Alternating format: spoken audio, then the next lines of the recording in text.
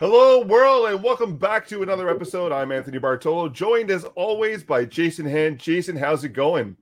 Hey, Anthony, it's going great. Happy Monday to you. Happy Monday to you as well. How was your weekend? It was solid. I got a lot of stuff done around the house. The weather was kind of a little bit of both of the best. We had nice on Saturday and then snow on Sunday, so a little time at home getting some things done. I got to watch a few comic book movies that you had recommended to me, so that was a really good use of time yesterday. How was your weekend? It was great. We're finally into the warm weather. Spring is upon us.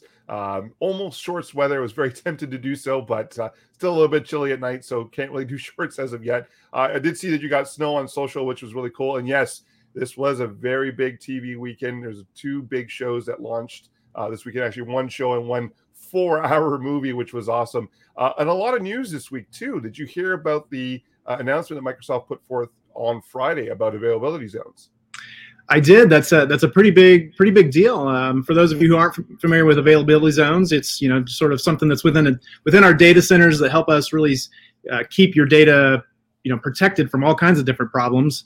And the fact that we've got more of these availability zones available to us, a little bit of a tongue twister there, is really something I think is going to make a lot of people feel a lot more comfortable about their data. What's really cool is, the announcement means that by the end of 2021, this year, we'll have availability zones in every data center that we have around the world. And they've already begun work in Brazil, which is awesome. I've been told that Brazil is the number one South American country that utilizes Azure services. So awesome to see that availability zone come to them first. That allows them to ensure that their applications and their services that they offer to their customers will always be up. The SLAs will always be adhered to, and they'll never run out of services, or their SLAs will be met to ensure that their customers are satisfied, which is cool. Yeah. What about a quick rundown of the agenda today? Because I know we got a jam-packed show. Yeah, we've got, as every Monday, we've got a lot of great stuff to cover and things to share with you. So we've got all of our great friends back from Microsoft Teams. We've got Kayla and Ning, and they're going to be sharing with us some different tips around starting meetings and what to do pre-meeting and all kinds of things that you should really be considering right before you go into some sort of calendar event meeting. And then Asim's back with some really good stuff. What do you know about that? It's a really interesting conversation when Asim around, when is the best time to run your code? You've heard the suggestion that you do your laundry or you run your dishwasher after 7 p.m. your local time, because that's when electricity rates are lower, because less people are using electricity during that time, and factories and businesses are not using electricity during that time, so it's at a lower rate. But that also means that you're using green energy in that respect. So that's going to be an interesting conversation with Asim if coding does the same thing in that respect.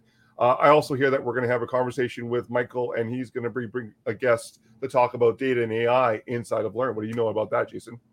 Yeah, Michael's going to be back, and just like you mentioned, he's got a guest with us. In fact, this time, though, they're not going to be talking about data and AI. They're actually going to share with us a little bit around cognitive services. And I don't know if you've had a chance to play with cognitive services, but pretty powerful stuff. There's a lot of really cool things you can do, but one of the trickiest things is just having a safe place to go test out things. And so they're going to be sharing some information around sandboxes with us. And I'm very keen about that, because that means I don't need a Microsoft Azure account to spin up a service. I can learn within Sandbox. And then, of course, we have Diego's Wall, and he's actually going to tie in a story, my understanding, into Brazil as well, and a great conversation around lemons, which I'm very much looking forward to. Sounds cool.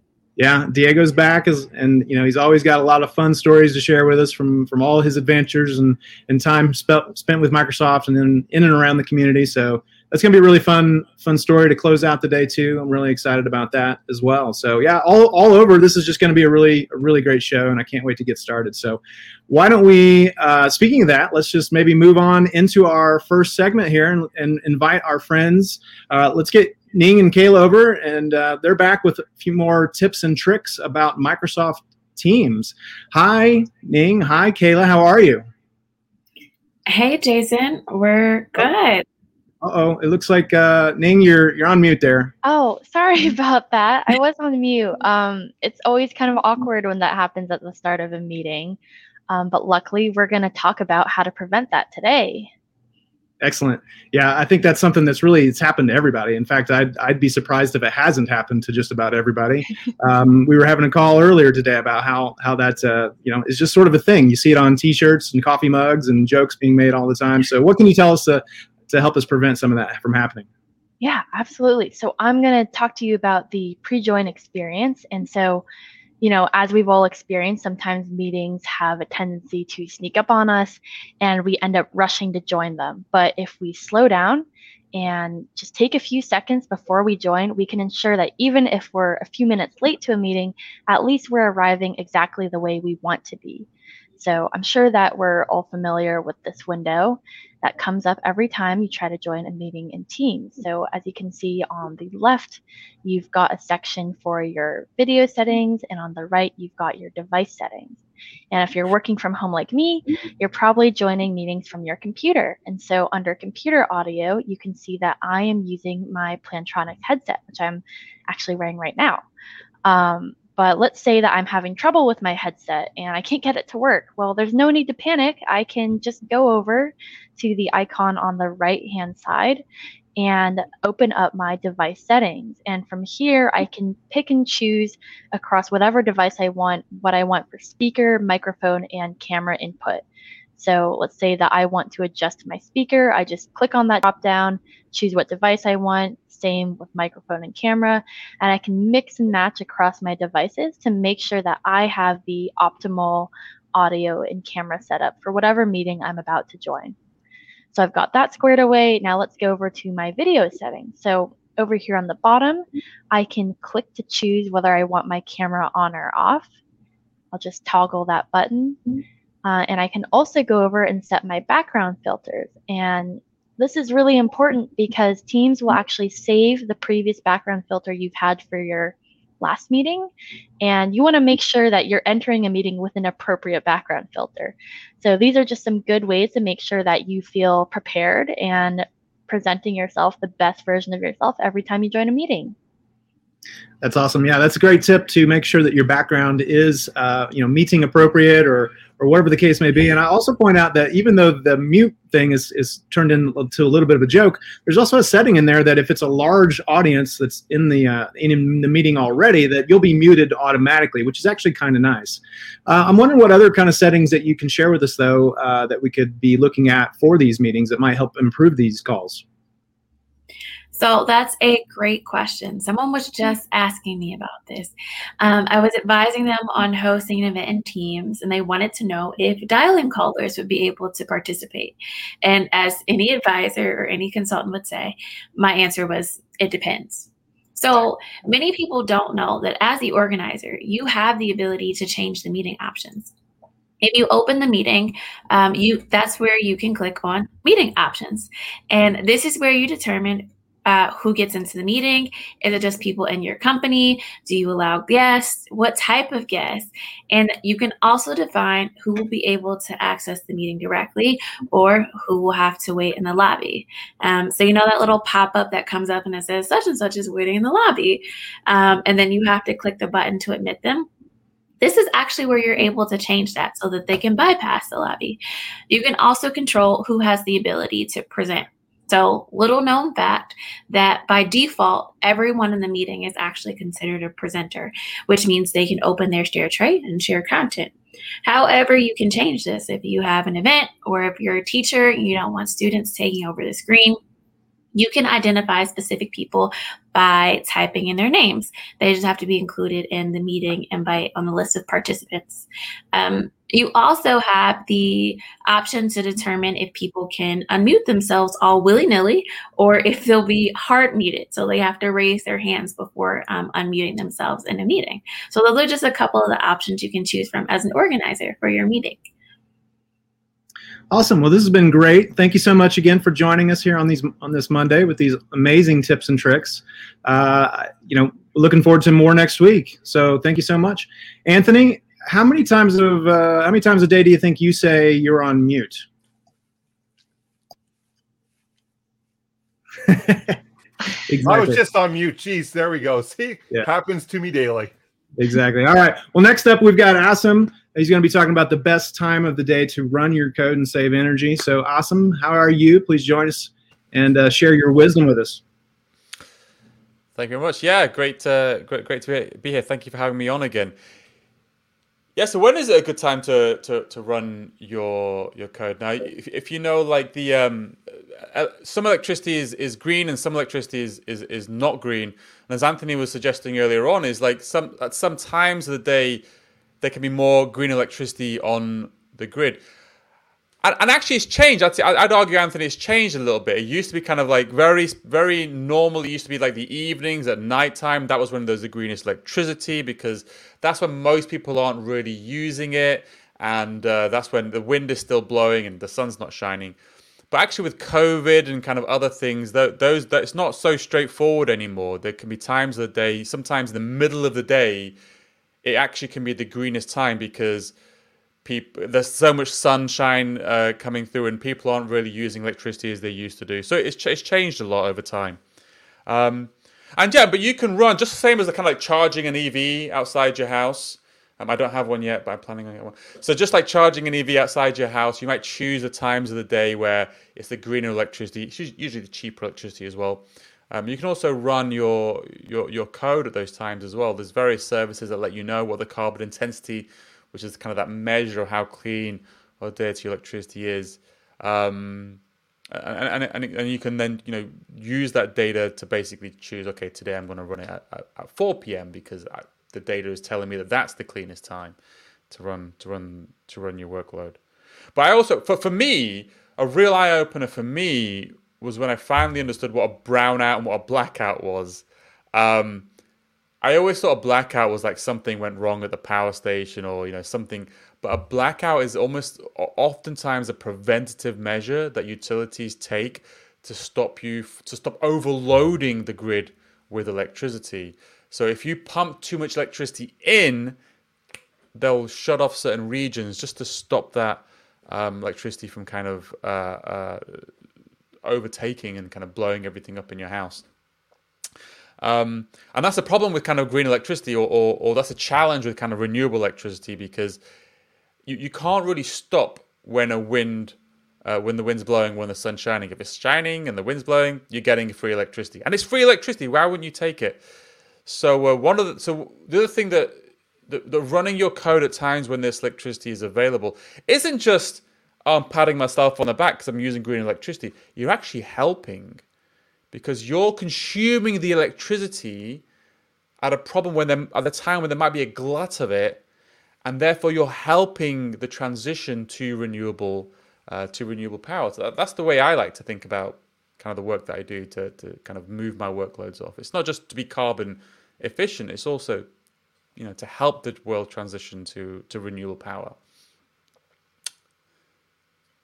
Yeah.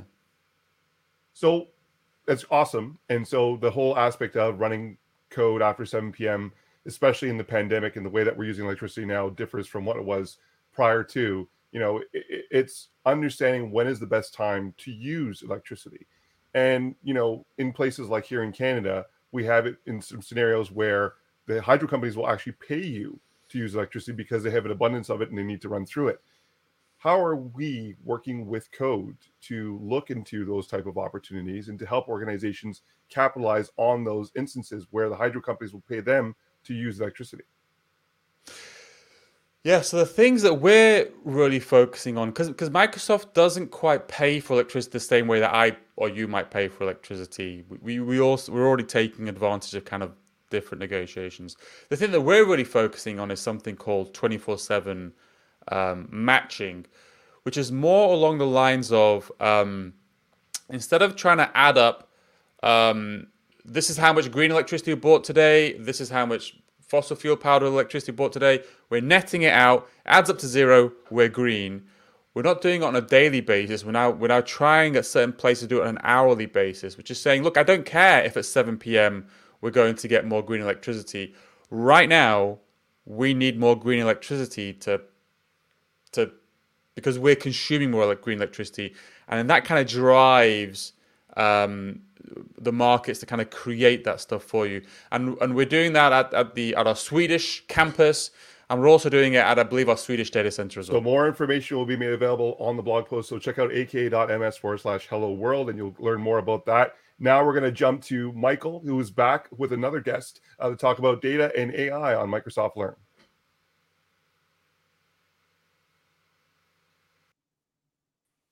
Was that Microsoft Learn is a free interactive training platform. And inside of that training, you can pick different types of courses. And also there is this concept of sandboxes. So with the sandbox, you can try out different features and functionality really without ever leaving your browser. And if it requires Azure, you don't have to create your own Azure account. It'll give you one that you can play with for a couple of hours. Now, I'm super pleased and super happy to bring on Jason today. Jason is going to tell us a little bit more about cognitive services in this sandboxed environment. Jason, the floor is yours. Yeah, thank you, Michael. So cognitive services are, of course, some of the most useful Azure resources we have, but they're also some of the most fun. We have things like the ability to read forms, custom vision. You can do text to speech with custom voice fonts, Bugs Bunny or things like this, right? And so it's a lot of fun. But in order to use it, of course, you generally have to spin up a resource. Maybe you just want to learn about it. You still have to spin up a resource. It still costs money. This is actually what Microsoft Learn solves with our sandbox. And I've got a video that I can show you here of one of our sandboxes, our new modules that we're previewing here coming up. This is a preview. This module isn't live yet, but it's going to teach you about Forms Recognizer. And at the end of it, it's going to actually let you spin up a Forms Recognizer resource. So let's take a look. The introduction modules will tell you about the resource type. So in this case, Forms Recognizer, once again, we learn about what it is, what's the use cases for it, how we can use the SDK, what's a good time to use it, and even just what it does, right? So we also have in this module something called Use Forms Recognizer. This Use Forms Recognizer is going to allow us to connect our Microsoft account to Microsoft's Azure resources or Microsoft subscription. So you don't need a subscription. You connect to ours, you copy and paste that script in and run it right there in the Learn window. You're going to run that script and it's going to fire up a Forms Recognizer resource. It's going to fire up a demo website. The demo website is going to open right up there for you. And now you can play with this Forms Recognizer. And again, we're going to do this for a lot of our different cognitive services, right? We're going to allow you to get in there and actually work with it. Now, this isn't just a demo. I'll get to that in a minute, but let's actually look at the demo part of it. So with the demo, I can click one of these images or PDFs. Forms Recognizer will work with PDFs or images, and it will parse the document. And when it parses the document, this is not just doing, say, image recognition or text recognition in an image. It actually understands the concept of invoices, of receipts. You can train custom types and do things like, say, recognize a restaurant menu and parse out the nutrition information or just what you can order, right? You can actually get it to understand these things. And you can see you have invoice ID right there. That's actually understanding. It actually is using the domain. In our demo here, we also have invoices, invoices. We also have receipts. Built in is also business cards. And like I said, you can train custom things like restaurant menus. But again, we're not just looking at a demo. This isn't just a demo. You're actually connected to an Azure subscription that created these resources. That means you can go look at the portal or look at the Azure CLI and actually see what was created behind the scenes. You can look at the script we used to create these. In fact, you can even connect to the ASP.NET website that's hosting this demo, connect to it with Visual Studio Code, step through it step by step. You can actually figure out what we're doing here.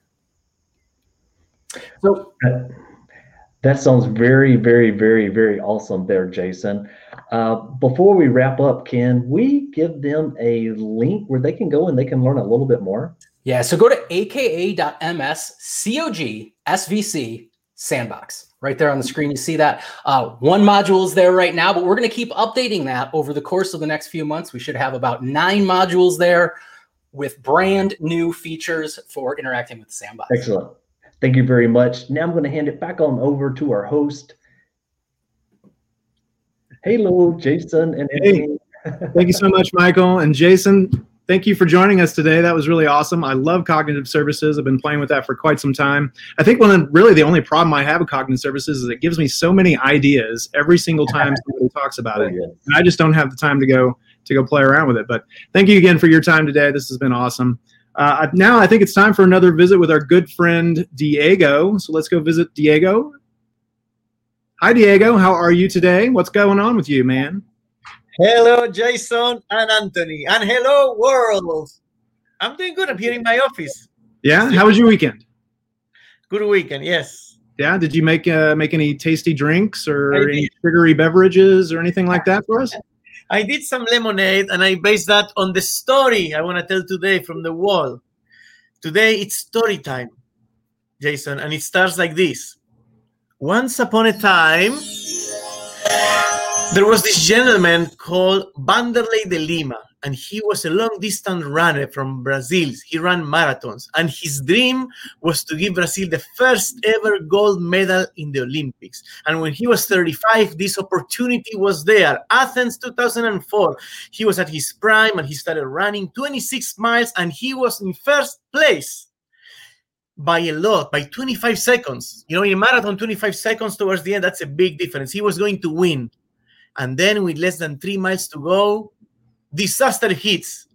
A random individual who wanted to promote the idea that the world is coming to an end runs into the track and very violently pushes him towards the crowd. Right there, you can see his face of pain. And Vanderlei lost 10 seconds recovering in the crowd. And then he started running back. He was still first, but, you know, you need a lot of mental toughness when you're running a marathon. And he got so unfocused that one guy passes him on and then another one, and he came in third and he won bronze. So it's a sad story. But here's the twist. At the end, he had a wonderful attitude about it. People asked him how he felt about the bronze medal. And he said, I am happy because in my heart, I know this is a gold medal. I get emotional when I say that. In my heart, I get it.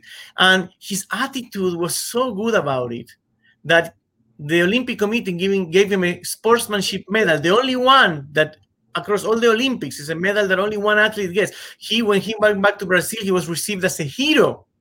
And his other countrymen who won gold medals wanted to gift him the gold medals, and he was named Athlete of the Year in 2004. And Brazil has a lot of athletes, and here's the cherry on top. 12 years later, in 2016, in the Brazil Olympics, he was given one of the greatest honors, which was to light the Olympic flame right there. So this is when it happened, 2004, and this is him 12 years later.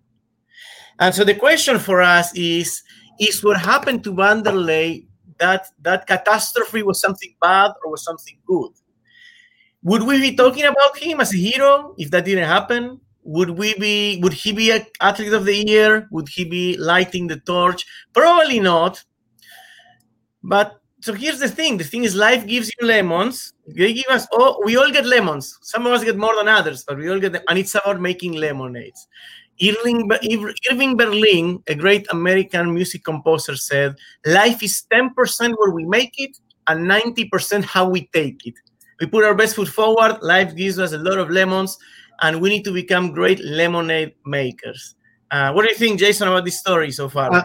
I love that story, just like all the ones that you have to share with us. I think it's such a great perspective about how you really can't control the things that life's going to throw at you. It's not always going to play out how you think it should. And even when you're in first place and you have everything that looks like you're going to win a race, things can change very quickly. And I think it's important to have that perspective to just know that really that you can trust yourself to move forward and everything's going to be okay. And also just having that positive attitude to be able to take something that, you know, really seems like maybe a sad situation and turn it into something positive. And you know, you pointed out how so many people around the world, even back home in Brazil, really, you know, thought of him as a hero, and not because he won, not because he came in third, but because of his actions and the way that he handled that situation. You know, I talked about it a few weeks ago about how attitude trumps expertise. He was not a hero because he could run fast and long. Many people can do it. He was a hero because of his attitude, specifically his grit, perseverance, humility. So I have a call to action for all of you, which is think back at a time life gave you lemons. Think about something bad that happened to you and try to reframe it and think, what are you today? What have you been able to do today? Where are you in life today because of that bad thing that happened? You know, like Tony Bennett, a basketball coach, he once said, if you learn to use it right, and that's the key, you have to learn to use it right. If you learn to use it right, adversity will give you a ticket to a place you cannot go any other way. So listen to Pink Martini's song, the lemonade song. I'm going to demonstrate live. You get a lemon, you squeeze it like this, and then you can make lemonade. And I'll see you again on Friday. All right. Thank you, Diego. Thank you again for that great story. Anthony, what do you think about today? I really love Diego's story, right? It ties into, you know, even what Satya says, be a learn-it-all, don't be a know-it-all. The whole aspect of having that right mindset, having that right attitude means that more people will want to work with you, and everybody learns together and everybody is uplifted together, right? It's such a huge thing. You can come in with all the knowledge in the world, but if you're not willing to share, you're not going to grow as an individual. You're not going to grow people around you, which is not a great thing, right? I love that story that was shared today with that. Jason, what did you think of the show today? Yeah, +1 on that. You know, one of the reasons I love working with, you know, Microsoft and working with this team is because we all accept that life is full of failures, full of things that just don't go the way you want.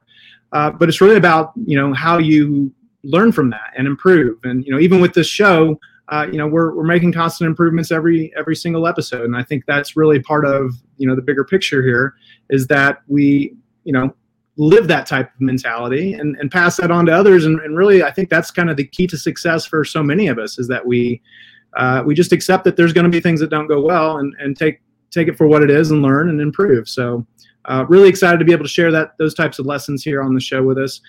Let's talk about what's coming up next on Learn TV for everybody who's going to be sticking around. We've got Career Switcher Stories, which if you haven't seen that, Anthony, that's a really fun segment, a really fun show on Learn TV, talking about folks who are, you know, pivoting in their career, whether it's pandemic related or not.